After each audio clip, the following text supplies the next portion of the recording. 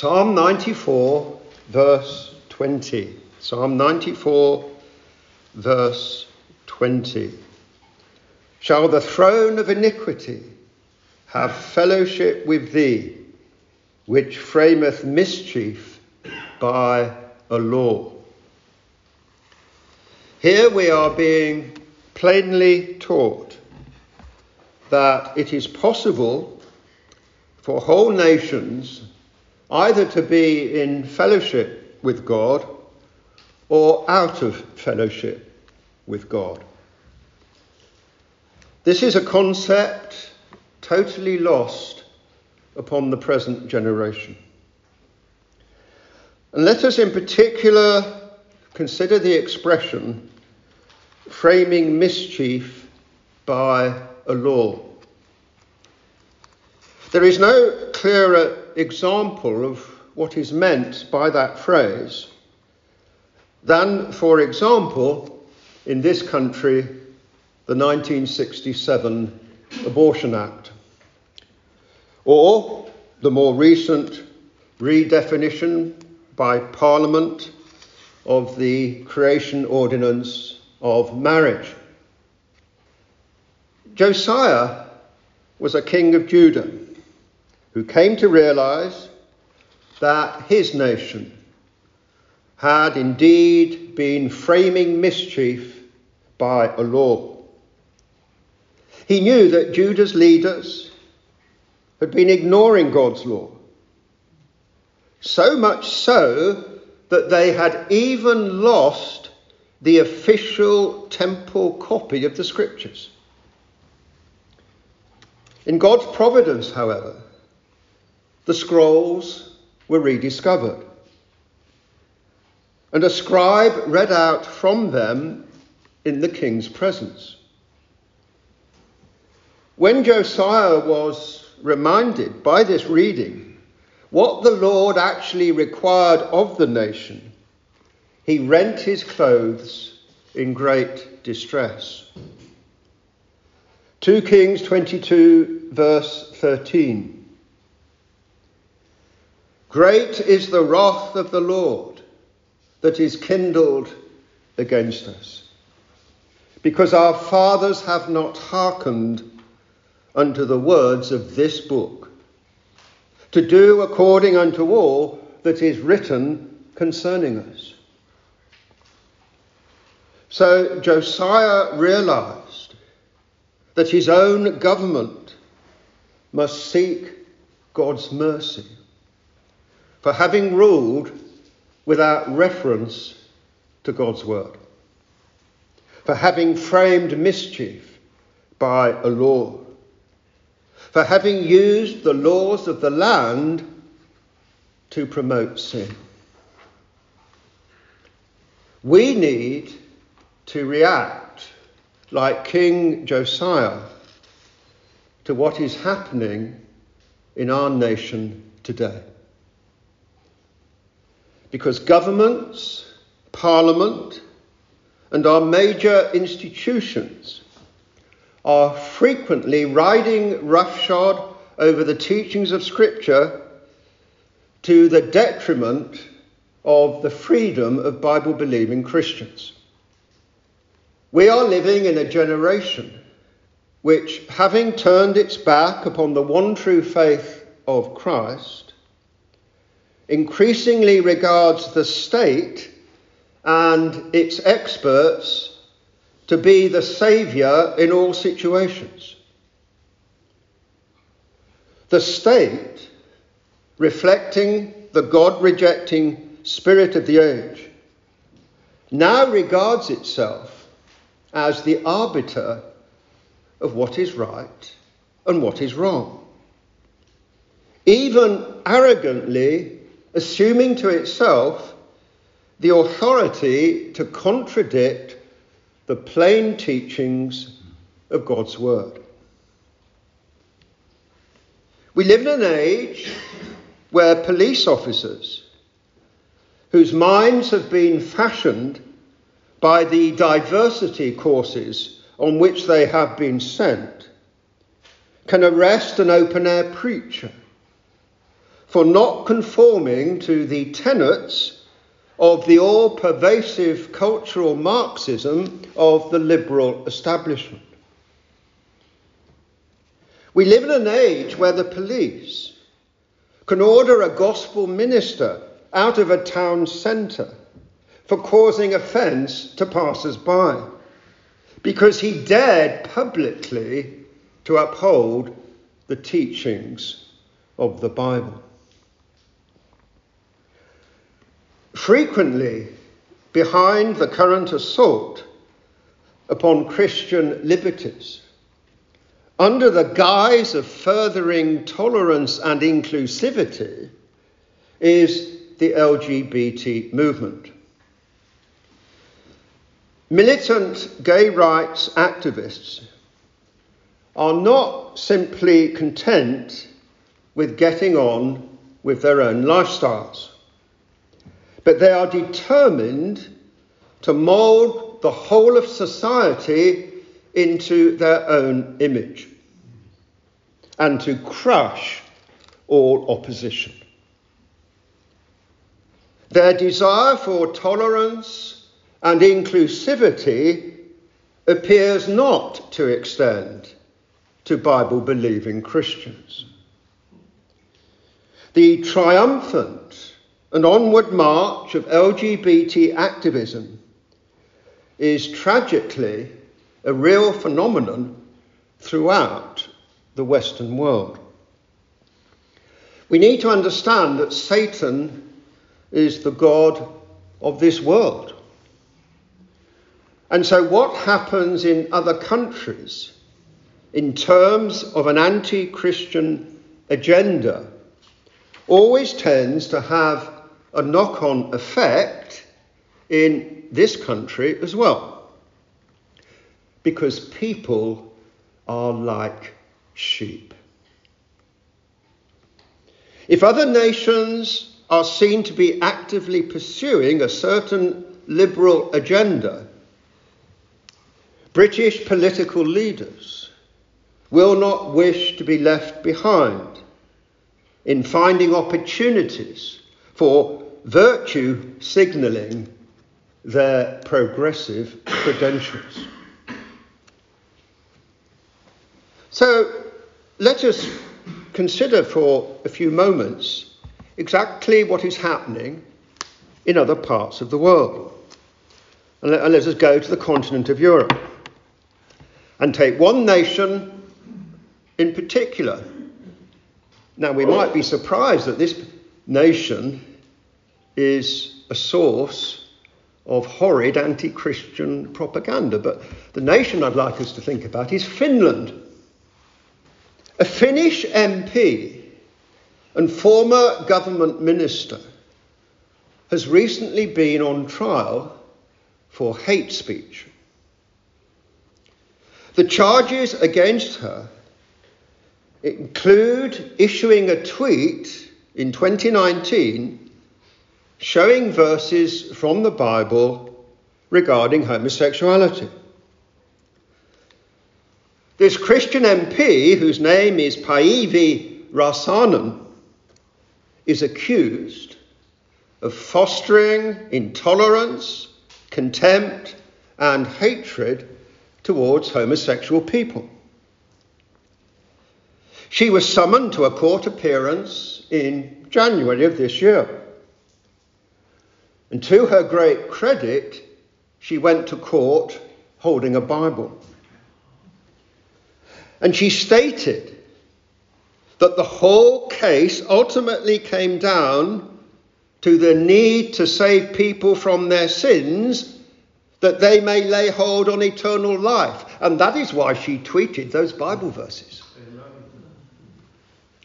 In other words, her references to homosexuality were made out of a desire to help people and to bring them into a knowledge of the Saviour. A Lutheran minister in Finland, Bishop Juhana Pohjola, has also been charged for publishing an article which was written by Mrs. Rosanen over 17 years ago on LGBT issues. But for simply publishing what she wrote, he too has been charged. Now, a gentleman called Paul Coleman of ADF International, which is the organisation overseeing the Finnish MP's legal defence, has stated concerning her trial in January of this year, "I would characterise the day as a modern-day Inquisition or heresy trial. And the heresy was that Mrs. Rosanen and Bishop Pojola were on trial for being against the new sexual orthodoxy." The outcome and verdict of the trial of Mrs. Rosanen should be known following a ruling which is expected sometime this month. Now, European civilization has historically been enormously influenced by the Christian faith. But here in this European nation, with a great Christian heritage, we see that an MP has been put on trial as a suspected criminal for doing nothing more than expressing an opinion based upon biblical teaching. This should surely sound alarm bells about where we are heading. Now let us move across the Atlantic Ocean to the nation of Canada. On January the 8th of this year in Canada, a piece of legislation known as Bill C-4 came into effect, having been rushed through Parliament without any major debate or committee review. The bill openly states that heterosexuality and one's gender at birth should never be promoted as preferable starting points insofar as counsellors are concerned. Accordingly, Christian counselling, encouraging a person to leave a homosexual identity or to remain with the gender of their birth, if that person were considering otherwise, has now become a criminal offence in Canada. An offence which can be punished by up to 5 years in prison. For counselling someone, according to the scriptures, to come out of homosexuality. 5 years in prison. More than 4,000 pastors in both Canada and the USA devoted their Lord's Day sermons on January the 16th of this year to protesting against this Canadian legislation. A leading mover behind the protest was Pastor John MacArthur of the Grace Community Church in Los Angeles. He stated that the widespread endorsement of sexual immorality, which was now taking place, actually speaks of divine judgment on a whole culture in rebellion against God. In other words, the Lord appears to be giving the Western world over to the blindness which it so much craves. One of the protesting Canadian pastors on January the 16th was James Coates of Edmonton in Alberta. He criticises Bill C-4 as having the potential to shut the LGBT community off from the saving and transforming message of the gospel of Jesus Christ. He is quoted in a Fox News report of January the 16th as making the following perceptive warning. As governments seek totalitarian authority over every aspect of society, it is inevitable that they will persecute any and all who refuse to declare allegiance to the state. As such, unless the tide of totalitarianism is stemmed, Christians can expect persecution to increase.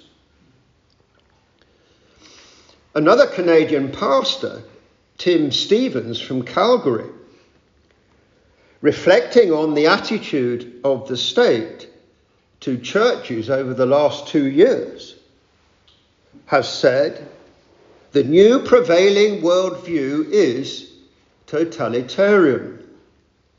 It is absolutely intolerant to opposing beliefs. All socialistic and communistic movements hate the authority and law of God that Christianity promotes. Now, the pastor's point there is that the Western world is now moving into a mindset more appropriate to a communist dictatorship in respect of the enforcement of state control over people's freedom of thought and ability to express their opinions. Now, we once assumed that such a state of affairs could never happen here. But it is, in fact, inexorably creeping up upon us. Another pastor from Calgary in Canada, Artur Pawlowski, has described the Canadian anti-conversion therapy legislation as coming straight from Soviet Russia. Now, this pastor escaped from communist Poland as a young man before the fall of the Berlin Wall and when there was still an Iron Curtain. He went to Canada in order to be free. And so he knows all about overreaching state control of people's lives. And he is utterly shocked at the way he sees Canada going, and indeed the Western world generally. The Canadian legislation states that any form of counselling in respect of LGBT matters must not favour one form of sexual orientation over another. To make such a stipulation, however, is a plain assault upon the work of Christians and churches. It is also in direct contradiction to the biblical teaching in Romans chapter 1, that homosexuality is contrary to nature, contrary to the very way God created us, male and female. There is the danger that the new Canadian anti-conversion therapy law could even criminalise a parent discouraging his or her child from pursuing what he or she might think to be a homosexual inclination. An attorney working for the Justice Centre for Constitutional Freedoms, a man called Marty Moore, has stated that the new law is the most direct attack we have seen on freedom of expression and freedom of conscience and religion. And yet this attack upon Christian freedoms is being carried out by a so-called Western liberal democracy. This attorney also has stated that religions, which teach that sexual relations should only be between a married man and woman will potentially fall foul of the new law. In other words, Bible-believing Christians are the ones most particularly threatened by the legislation. Now let us move a long way from Canada to the land of Australia. We tend to think of Aussies as easygoing people, don't we? Very laid back. In the state of Victoria, the government has introduced a 10-year plan to promote further inclusivity and equality for LGBT people. The campaigning organisation, the Australian Christian Lobby, has stated that this government initiative is ultimately about accomplishing long-term cultural change and is nothing less than a move to destroy conservative and Christian values and to replace them with the philosophies of the LGBT lobby. Also, again, in the state of Victoria, and this is a really hot current topic, a new piece of legislation has come into being. It's called the Change or Suppression (Conversion) Prohibition Act. Now, that act took effect in the state of Victoria on the 17th of February this year. This act criminalises any attempt to change or suppress a person's sexual orientation or gender identity. Accordingly, there is now the real danger that Christian parents, endeavouring to discourage their child from changing gender, will be accused of criminally suppressing their child's identity. In other words, parents can be criminalised for their belief based on both the Bible and scientific observation that gender is fixed and cannot be changed. This represents an outrageous interference by the state in the freedom of Christians to live out their lives even within the context of their own homes. Now let us come to our own country. Let us think about what has happened to the Christian medical doctor David Mackerath. Back in 2018, Dr. Mackerath lost his job as a medical assessor at the Department for Work and Pensions. In a conversation with his line manager about a hypothetical situation, Dr. Mackerath stated that he would feel bound by his conscience to identify any client he might deal with by their biological sex at birth and not by their chosen gender.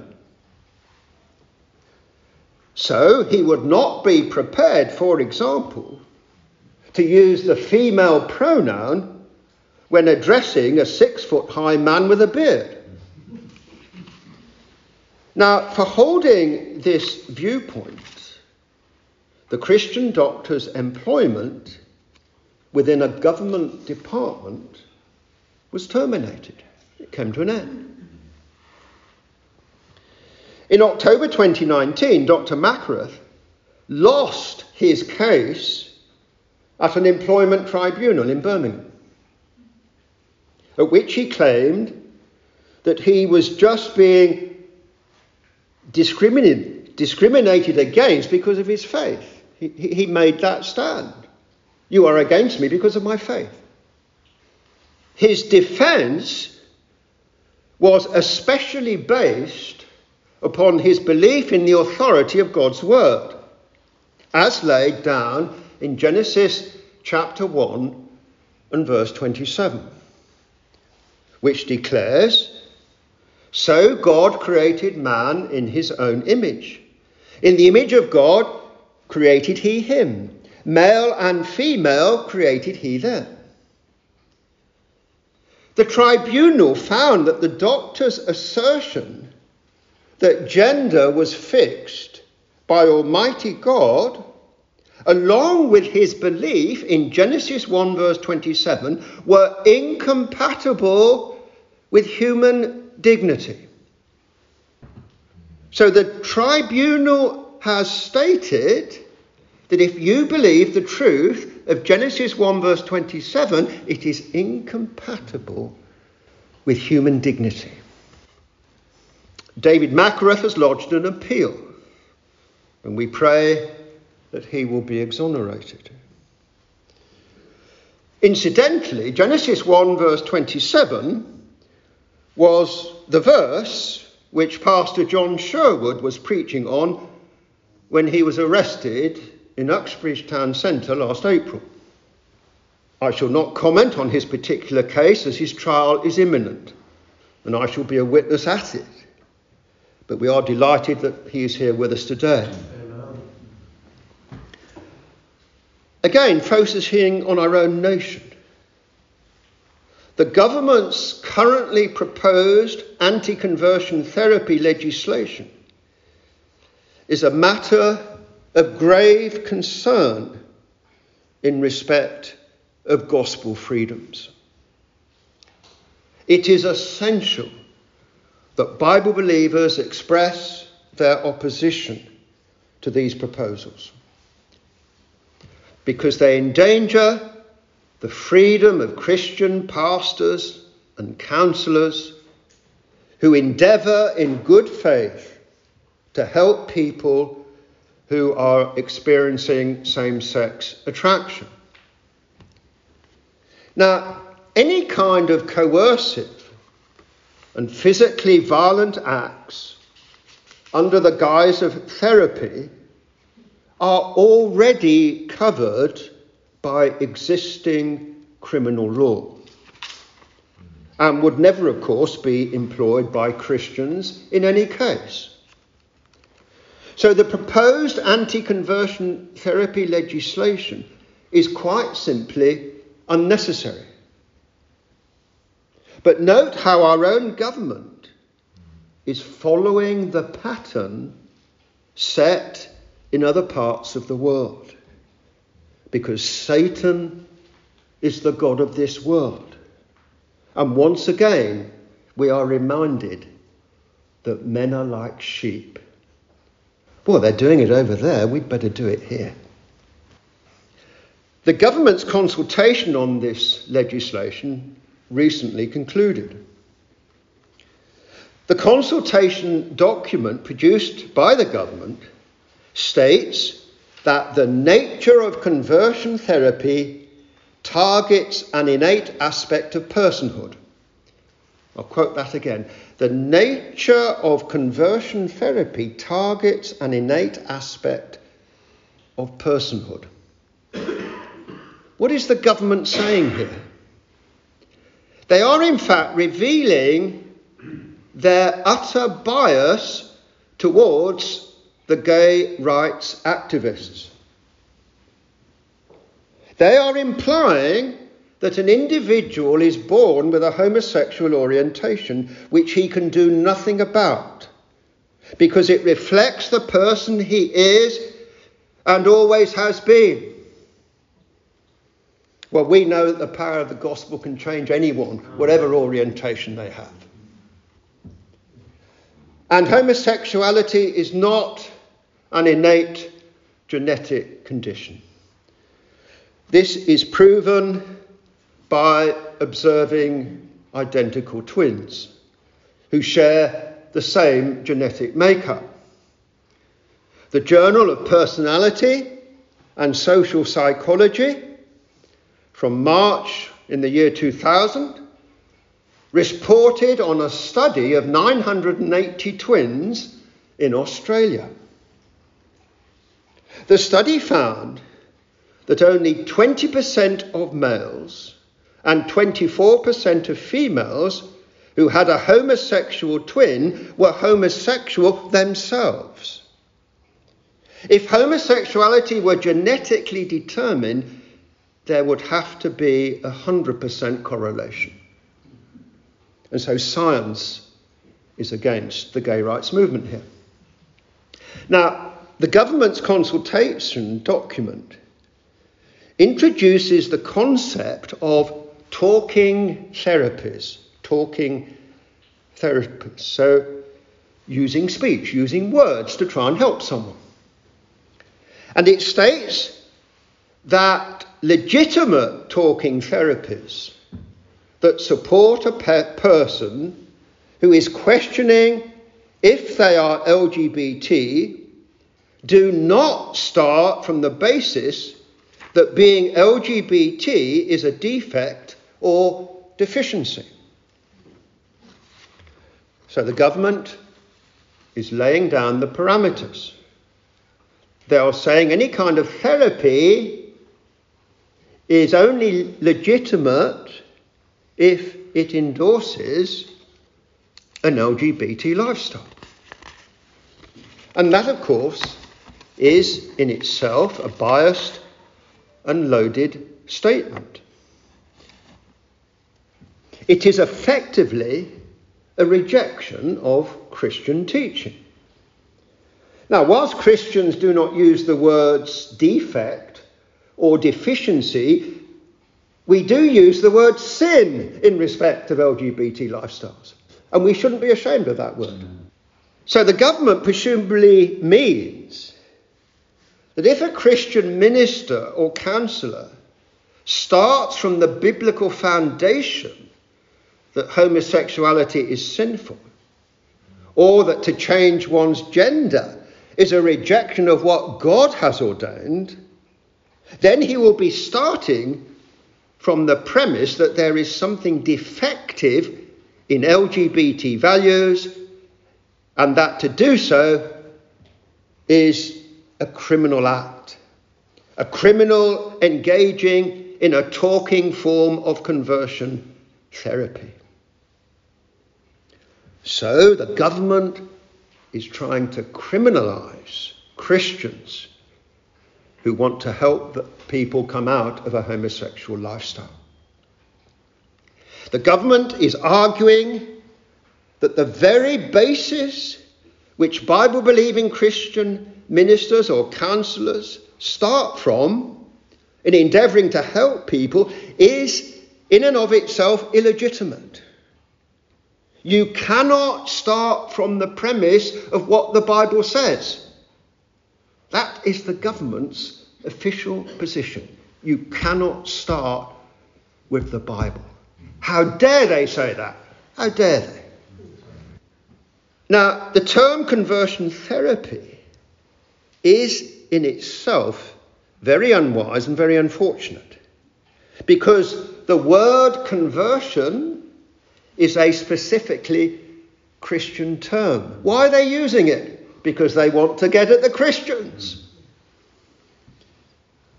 Christian evangelists and pastors are in the business of endeavouring to convert people. I don't apologise for the word conversion. We endeavour that by God's grace, people are converted from the fashionable ways of this world. So the very use of the term conversion in the legislation speaks of an anti-Christian bias from the outset. Now, the term which used to be employed for unseemly and inappropriate shock tactics to force a person to change their behaviour was aversion therapy. That was the term the psychologists and the psychiatrists use, aversion therapy. But it's now been subtly changed to conversion therapy, because that better targets what Christians do. Now, Bible-believing Christians are not and have never been involved in dubious practices which would have gone on under the term aversion therapy. And so we see this move to a different expression, different terminology, is an attempt to discredit as unethical in the popular mind the Christian teaching that those pursuing certain immoral lifestyles should repent and change. Now, the Bible states that homosexuality is sinful. And so it is a Christian minister's duty of love, and indeed of any Christian, to warn against the consequences of sin unrepented of. If a preacher warns of the judgment of God in respect of embracing a lifestyle which the Bible calls sinful, which he may well do in a motivation of love, then it seems that he will be guilty, according to this proposed legislation, of engaging in behaviour which is deemed to be intimidating or frightening.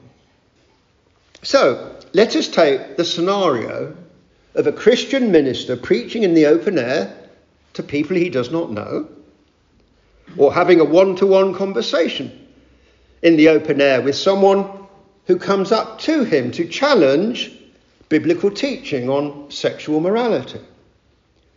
Suppose that the minister explains that a person with a desire to pursue a sinful sexual orientation, or with a desire to change his or her gender, can, upon coming to Christ, experience the transformation of their desires, because they will receive a new heart, which will produce different desires. According to the legislation, they will be committing a criminal act. They will be able to be accused of engaging in a form of conversion therapy, because they are encouraging a change of lifestyle. And of course, when you're talking to someone in the open air, perhaps who's asked you, well, what does the Bible teach on this subject? You haven't got their written consent. Well, do you mind if I give you advice about this issue? But the legislation says you can't counsel someone without their written consent. So how is this legislation going to affect open-air preachers? What if a preacher states in public testimony, that God has ordained that there are only two genders, and that they are fixed and cannot be changed, because God does not make mistakes when he made us? Would a transgender person walking by be able to claim that he feels intimidated and that the preacher is effectively engaging in an act of conversion therapy, which is being carried out to the detriment and harm of transgender people? Let us think of a different scenario. Suppose a pastor is speaking to the young people's group in his church, comprising teenagers under 18. When asked a question by one of the group about same-sex marriage, the pastor says that marriage can only be between one man and one woman. He also explains, as part of his pastoral duty of teaching biblical truth, that to harbour sexual attraction towards someone of the same sex is sinful in God's sight. Now, supposing a 17-year-old boy in that group, encouraged by the general spirit of the age and the environment which he finds himself in amongst his non-church attending friends, supposing he begins to feel that he himself may well be homosexual. And so he takes offence at what the pastor has said. If the proposed legislation goes onto the statute book, will the teenage boy be then able to report the minister to the police for engaging in criminal activity? Also, and the legislation speaks about this, will the church's charitable status also then be called into question? And will the minister also be banned from holding office as a charity trustee? It is scenarios such as these which the proposed legislation could create. Now, the Equality and Human Rights Commission has rightly stated that the government's proposals risk cutting across basic religious freedoms. I quote, "Encouraging people to comply with religious doctrine that requires refraining from certain types of sexual activity should not fall within the definition of conversion therapy." And so even the Equality and Human Rights Commission is worried about the conversion therapy legislation.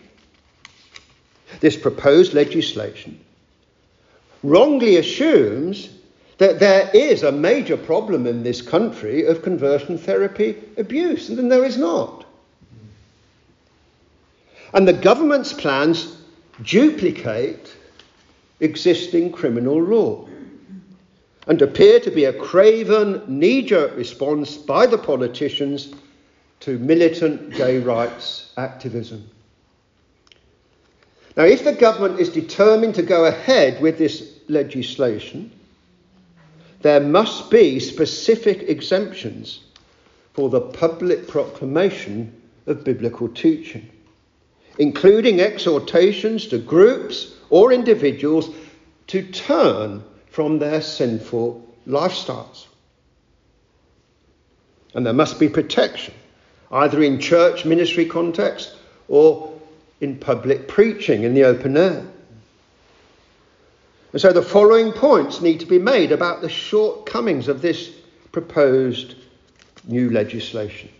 The government fails to consider the fact that the Christian revelation in its very essence is about encouraging people to change from what they currently are. That's the business we're in. We want people to change into something which is far better. And of course, we apply that principle to all men, because all have sinned and come short of the glory of God. All people need to change. All people need to be converted. The Lord Jesus Christ said, "Except ye be converted, ye shall not enter into the kingdom of heaven." There are no specific proposals in the legislation for protection from prosecution of Christian preachers working in the open air and who declare that the gospel can change a person's sinful orientations. You see, the open air preacher will say to a drunken man walking by, "Look, the Lord Jesus, through the new birth, can take away those sinful orientations." Are we going to criminalise that? Because it's no different from saying the same to someone with a homosexual orientation. And we have to, of necessity, declare that pursuing a sinful lifestyle leads to the judgment of God. Will we be accused of intimidating people? Now, the general statement by the government, and they have made this proviso in their proposals, is that the new law will not outlaw private prayer or everyday religious practice. It will not outlaw private prayer or everyday religious practice. But that is incredibly vague. What about corporate prayer in church meetings? What if pro-gay activists argue that any public preaching or one-to-one counselling that homosexuality must be repented of is not everyday religious practice, but an activity which only extremist and fundamentalist Christians engage in? Would the preacher or pastor praying with another person be criminally guilty of attempting a form of conversion therapy? You see, these are the problems which this new legislation bring up. There are no specific proposals for the protection of Christian preachers and others who feel it their duty to protest and make a witness to Christian teaching and biblical truth at pride parades. Now, in a pride parade, the LGBT agenda is being publicly promoted. And all the big commercial institutions are there giving their support, such as the banks, for example. And we find that the armed forces are there giving their endorsement. We find that the police are there giving their approval to it all. And anyone who wants to prove how virtuous they are is there supporting a pride parade, including leading politicians.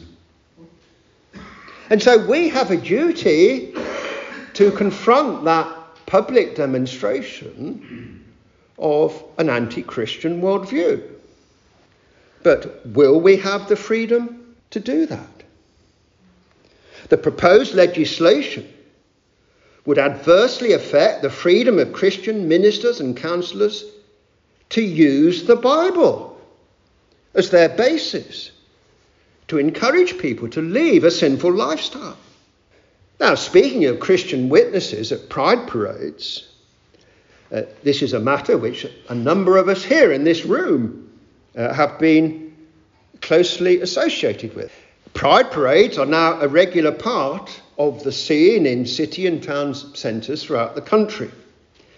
There would have been many such high-profile events during the last 2 years if it had not been for COVID-19. Now, I myself have recently sought advice from the Christian Legal Centre, based here in London. And they have informed me that the conversion therapy legislation would indeed have a negative effect on our Bible-based testimony at pride parades. The government shockingly includes spiritual counselling in its definition of conversion therapy. Our government, remember the Queen promised to uphold the teachings of the Scriptures at her coronation. The ministers are the Queen's servants. But this legislation actually criminalises spiritual counselling. So at pride parades, for example, those witnessing endeavour to give spiritual counsel from the Scriptures about the necessity of obeying the never-changing moral law of God. And so this legislation represents a direct attack upon our Christian liberties. Now, we began by referring to Psalm 94, verse 20. Shall the throne of iniquity have fellowship with thee, which frameth mischief by a law? Verse 21, the next verse reads, they gather themselves together against the soul of the righteous and condemn the innocent blood. Throughout history, Satan has always been instigating a deep-seated hostility to God's true people. And he has frequently used rulers and governments to fulfill his aims. The Lord Jesus Christ said this to the church at Smyrna in Revelation 2 and verse 10. Fear none of those things which thou shalt suffer. Behold, the devil shall cast some of you into prison, that ye may be tried. And ye shall have tribulation 10 days. Be thou faithful unto death, and I will give thee a crown of life. So there our Lord himself tells us that the devil is behind the criminalizing of Christians by persecuting authorities. The Lord encourages afflicted believers by telling them that their persecution will only last for 10 days, which in the prophetic language of Revelation means a fixed, limited period of time. And so the suffering will not be permanent, because the Lord Jesus Christ is coming as a judge to vindicate his people. Verse 22 of that psalm. But the Lord is my defence, and my God is the rock of my refuge. David knows that whatever the world might throw at him, nothing can happen to him outside of the providence of God. And the Lord Jesus Christ has declared, I will build my church, and the gates of hell shall not prevail against it. So the prosperity and seeming triumph of this Christ-rejecting world will be short-lived, because the judge is coming. But how do we, looking at the immediate situation, respond to the increasing assault upon our Christian freedoms? The answer is simply this: by keep on proclaiming the gospel in the public realm, without allowing the state and the fashions of the moment to intimidate us. The establishment needs to realise that a public Christian testimony is part and parcel of British life and culture. So we have to get out there in town and city centres and other crowded places and preach the gospel of salvation. The more we do it, the harder it will be for them to stop us. And our police forces need some basic education in the history of this nation. Open-air preaching in the 18th century saved this nation from the violent revolution. It was the best thing that ever happened to us. And then that led to all the social reforms of the 19th century and the great missionary movement to the four corners of the earth. It began with open-air preaching. The freedom given to open-air Christian preachers is the litmus test for the maintenance of civil liberties generally. So even the atheist who wants freedom should be concerned about these restrictions upon what Christians do. By proclaiming Christ in the public realm, instead of retreating because of the pressure, by preaching Christ in the highways and byways, we are helping to hold back the wrath of God from a wicked nation. We must do it. We must confront those who seek to silence us. We must continue to shout from the housetops the glorious gospel of Jesus Christ and him crucified. Because be sure of this, the gospel is this nation's only hope. Amen.